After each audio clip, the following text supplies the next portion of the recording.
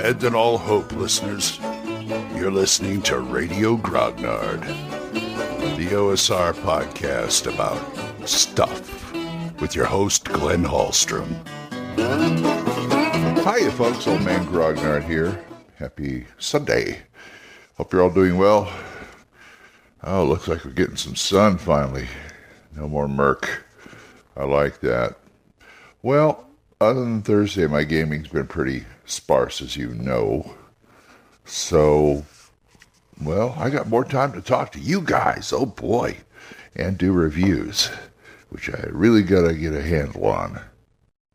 Because I'm 5 books deep, and I have yet to crack the first one. Well, I cracked it, but I mean, I've yet to finish it. But you know my problems. What are your problems? No, that's not what you can't tell me. Oh, well. Yeah, the gaming world is kind of mellow for me right now. But you know what? You're going to run a game for me. What do I mean? I'll explain after this. Okay. You have a group. You have a group of gamers. You played for a while. They have characters. Now, this is all an assumption. We're going to do an example here. You're going to run me a game. What's that? What? You've never run a game before? But you know the system, right? Oh, okay. So you're going to run a game. And I'm going to give you all of 1 hour to get ready for it. And that's generous. Well, here's how I'd start. I don't even think of a plot. First thing I think of is an encounter. An encounter. A fairly big encounter. Now, when I say big, I don't mean it's, just a cast of thousands or something like that. What I mean is, say, this is in me. Well, first of all, let me say this is in media res, in the middle of things. And I'd say, I don't know, a dozen orcs ought to do it. Or maybe 24 kobolds or something like that. Some kind of meaty encounter. Just find a place. First of all, find a place in your world populated with monsters. Put the player characters in there for some reason and go. Forests are good to put people in. I wouldn't put them in the middle of dungeons. Well, I may put them in the middle of dungeons, but actually that's even a better idea because that restricts the space. And I would put it in a large room in a dungeon. The reason that's not my first choice is because then you got to create the rest of the dungeon. So if I could put it in a dungeon, but I would rather put it outside.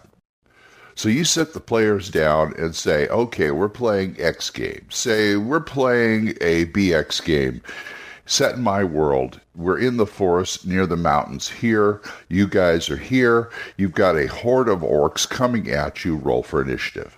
That's how you start it. Gets off with the action right away.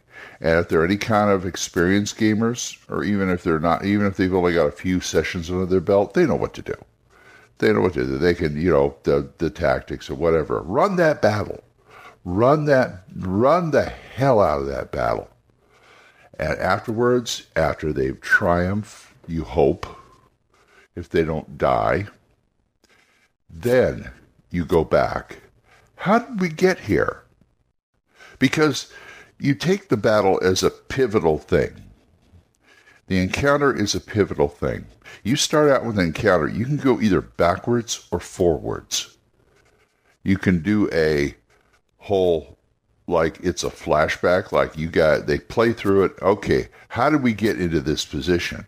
Then you can extrapolate and go back from the beginning, come forward. Or they do that and they go forward from there. What else do they have to do to get to their goal? And by the time the battle ends, you should figure out the goal and where you're going to run with this.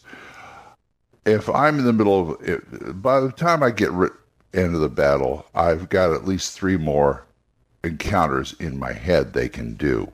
Or I look at the area where they are at, and I say, okay, this faction's here, this thing's happening over here, the town's over here. Okay, fine. I got 3 places I can send them, or they can go. See what I'm doing here? This is kind of like ad-libbing an adventure. And to me, it's a lot of fun.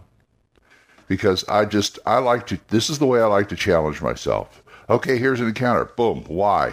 Well, we'll figure that out together.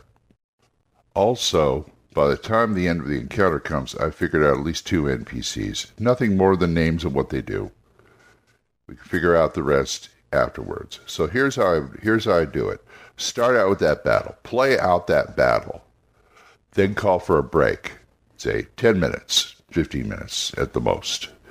You sit down and you go, okay, why is this here? Da-da-da, I got these 2 NPCs, da-da-da-da-da-da, and you can go on from there. Also have at least one clue in that battle, somewhere. A piece of paper, some kind of jewel that's special, maybe somebody recognizes it, notes written on some orc's underwear.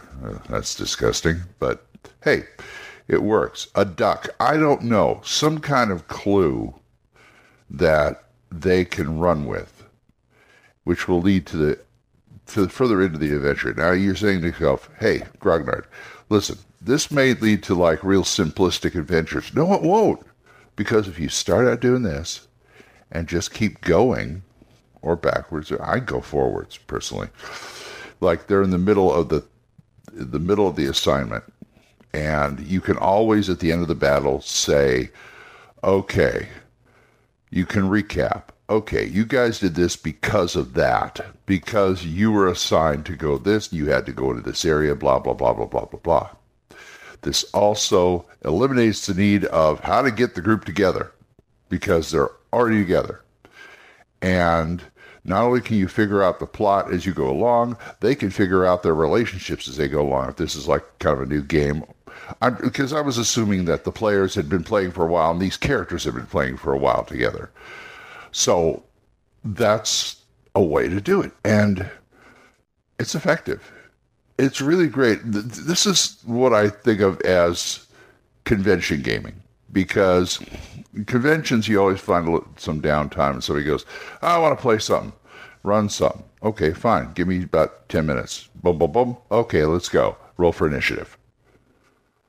And it just livens me up, and it livens everybody up, because I just like, lay the mat out, lay the miniatures of the tokens out, and I said, all right, guys, this is what you're facing. Let's go. And I love, I don't know, maybe I'm a masochist, I don't know. I just like being put on the spot that way. Especially if it's a genre I'm familiar with. Now, I took an oath this year, this is 2020, as of this recording, said I would not run any fantasy this year. And I don't know if I could keep that in a convention setting, but I can try. But if I don't, I know the fantasy genre. I know D&D quite well, at least the mechanics of it. So I have no problem pulling things out of wherever my body has things to pull out of and running with it. But you should do that too. You should challenge yourself sometime. Show up without an idea of what you're going to do. At least one session. Now, this goes counter to people who say, no, you should plan out at least something. Well, you should always have something in your back pocket, in your bag, or something like that. I carry around the Moldvay and the Menser basic dungeon with me, just so I have something. You can work off of that. All right, fine, you got something, but I would rather sit down and go, okay, here's a dozen orcs, you're in a woodland area, roll for initiative. And they're coming at you. Orcs are easy. Kobolds are easy. Goblins are easy. Or if you want to be more substantial, say you're facing 2 minotaurs, or an ogre and a giant, or something like that. Or, just mix it up. You run into an owlbear. I don't know. Just mix it up.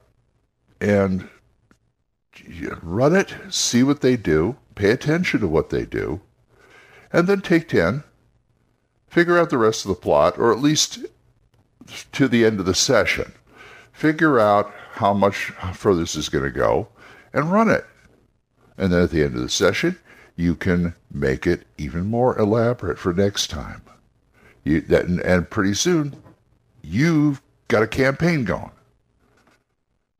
It doesn't always take a lot of sitting down and thinking in prep.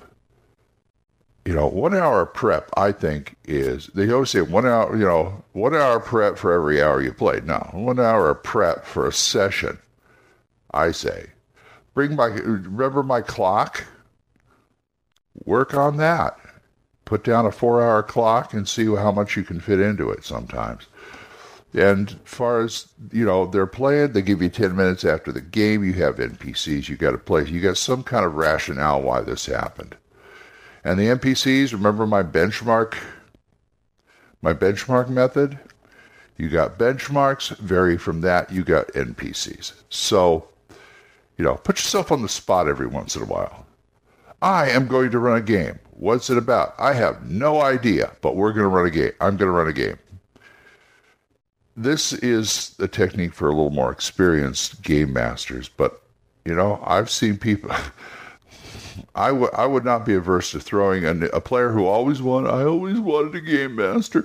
I would not be adverse to throwing him in the deep end and see if they can swim. It might be amusing. It might be boring. Who knows? But that's a great way to challenge yourself sometime.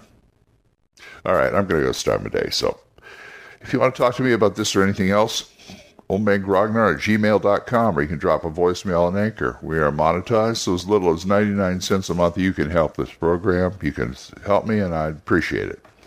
Thanks, Jonathan Dorje, Wendell Jessen, Oliver Shriek, Mark C. Walring, Gilbert Soares, Juan Carlos Llewellyn, Daniel Reynolds, and Dan Gregg, Benjamin Grodell, and the big John Allen Large. You guys are great.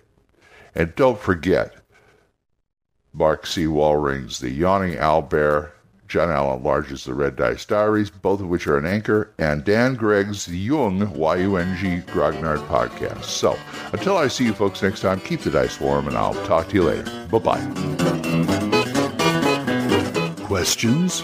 Comments? Send them to oldmangrognard@gmail.com. We'll see you next time when Radio Grognard is on the air.